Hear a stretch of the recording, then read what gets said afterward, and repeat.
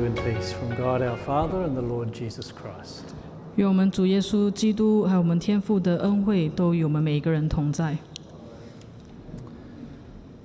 Imagine that you have two identical bottles. One is a bottle of bleach and the other is a bottle of antibiotics. 大家想象一下，你们现在有两个看起来一模一样的瓶子，那一个瓶子呢是一瓶的漂白剂，一个瓶子呢是一瓶抗生素。Now these bottles have many similarities. They're both made of plastic and they both contain liquid and they are both very useful, but you wouldn't want to mix them up or mix them together.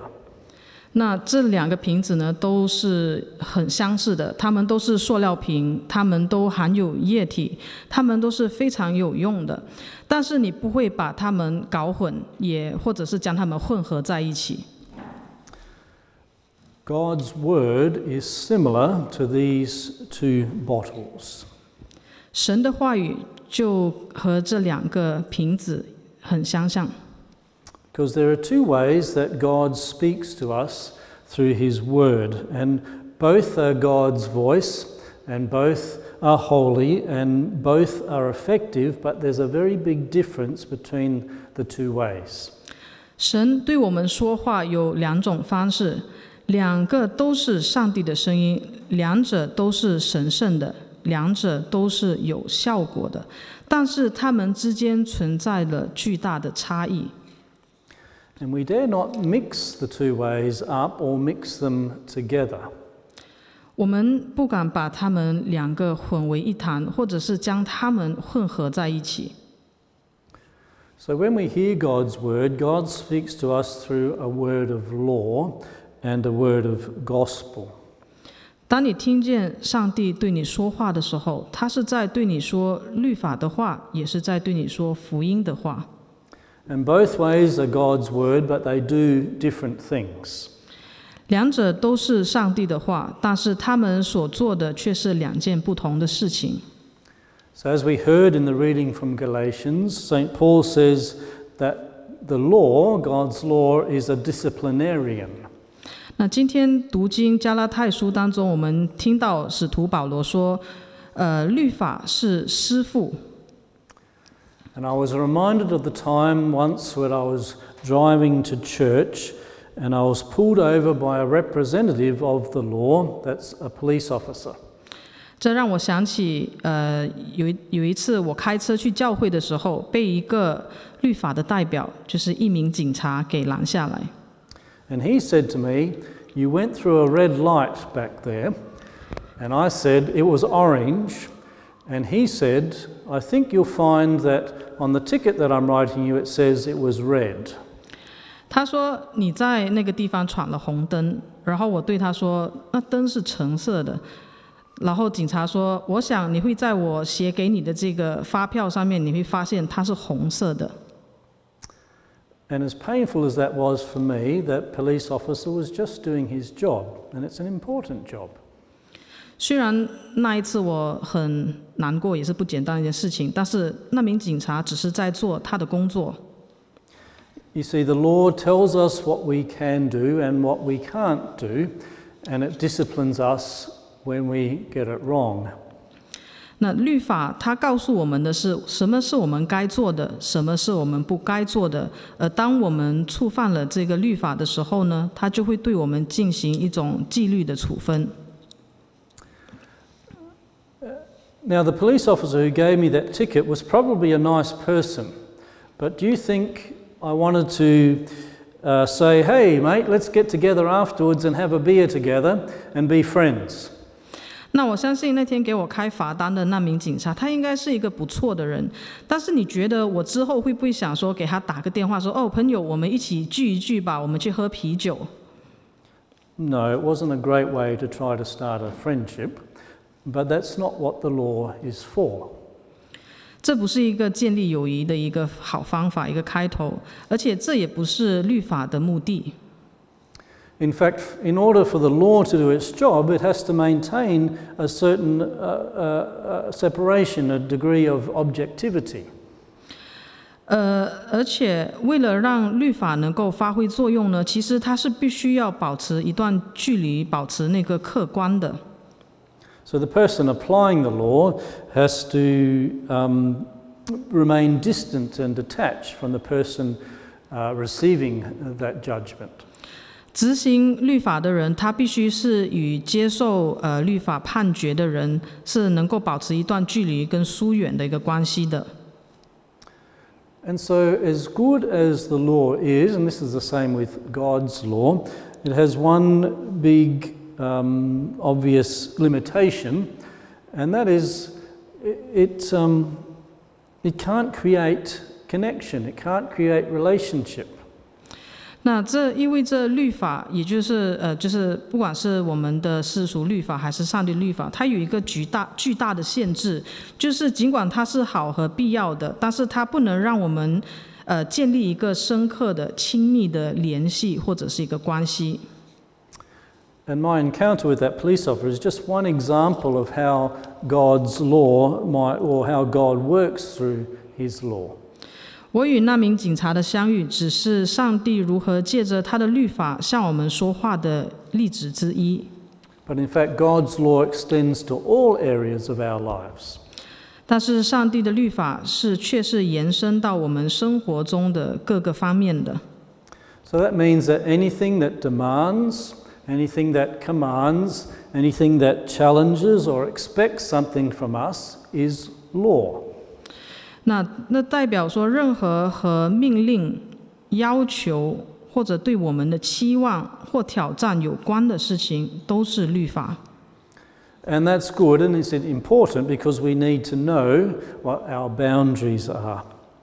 那这是好的，因为可以让我们认识到我们的局限是在哪里。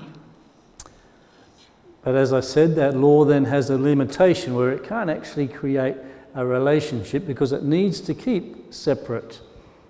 但是这律法虽然是好的，但是它有它的局限性，它是让我们分离的。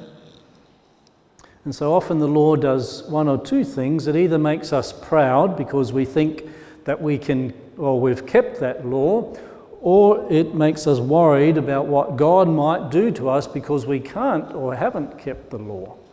律法做的事情基本上有两样，要不然就是让我们觉得特别自豪，因为我们认为自己可以遵守到这个律法；要不然就是让我们太担心上帝会不会因为我们无法遵守这个律法而对我们做些什么。But thankfully, the law is not the only way that God speaks to us. And I want to tell you a story about Neil. 但是值得庆幸的是，律法并不是上帝对我们说话的唯一的方式。我想和大家分享一下 Neil 的故事。Before I became a pastor, I spent some time in Central Australia. And one day, a stray dog turned up at our house there.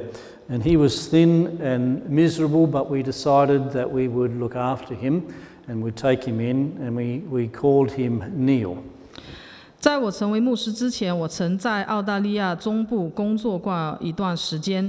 那有一天，一只流浪狗出现在我住的地方，它看起来非常的瘦弱，又病倒了，而且看起来非常的凄凉。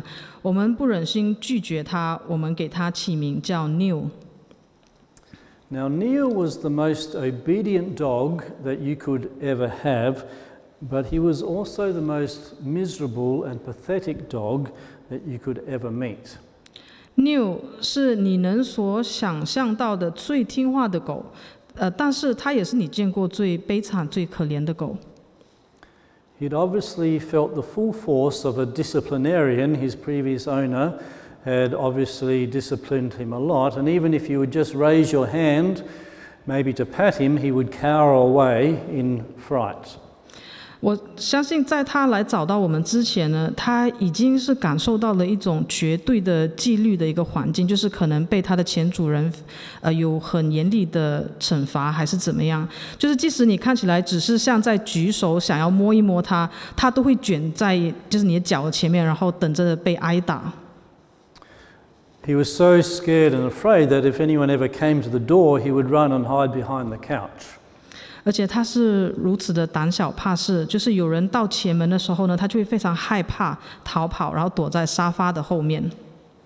So Neil's obedience had been achieved by being threatened and physically punished for every little thing, and so the law had created obedience, but it also had created a miserable dog. 可以看得出来，Neil 他的服从是因为他在每一件小事上可能都被受到威胁或者是体罚。这种绝对的律法的确是创造了服从，但是他也创造了一只非常悲惨的狗。Over the next few months, we treated Neil with kindness, and we looked after him, and we fed him well, and we showered him with affection and love and attention.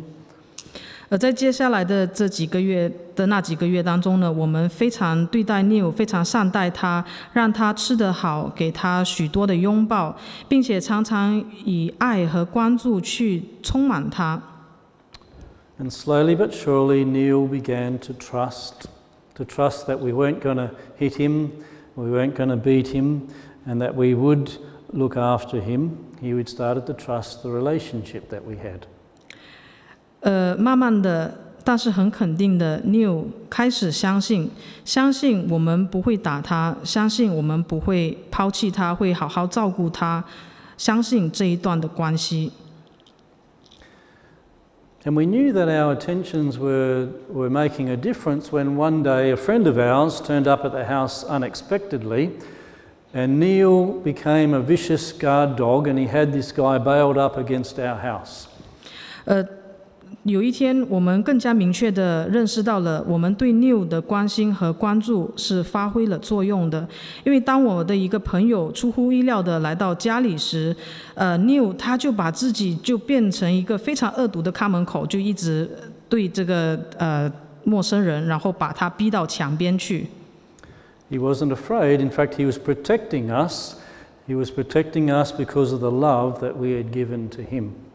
他不再害怕了，他找到了勇气，他在保护我们，他用保护我们来回应我们向他展现的爱。St. Paul says that when faith has come, then we are no longer subject to a disciplinarian. 使徒保罗说：“但这因信得救的理既然来到，我们从此就不在师傅的手下了。” And faith simply means that we trust in Jesus. 信仰就是全然的信任，能够信靠我们的主耶稣。And that faith comes from experiencing God's love in our lives, from hearing the good news that Jesus, of what Jesus has done for us, to hearing what's called the gospel.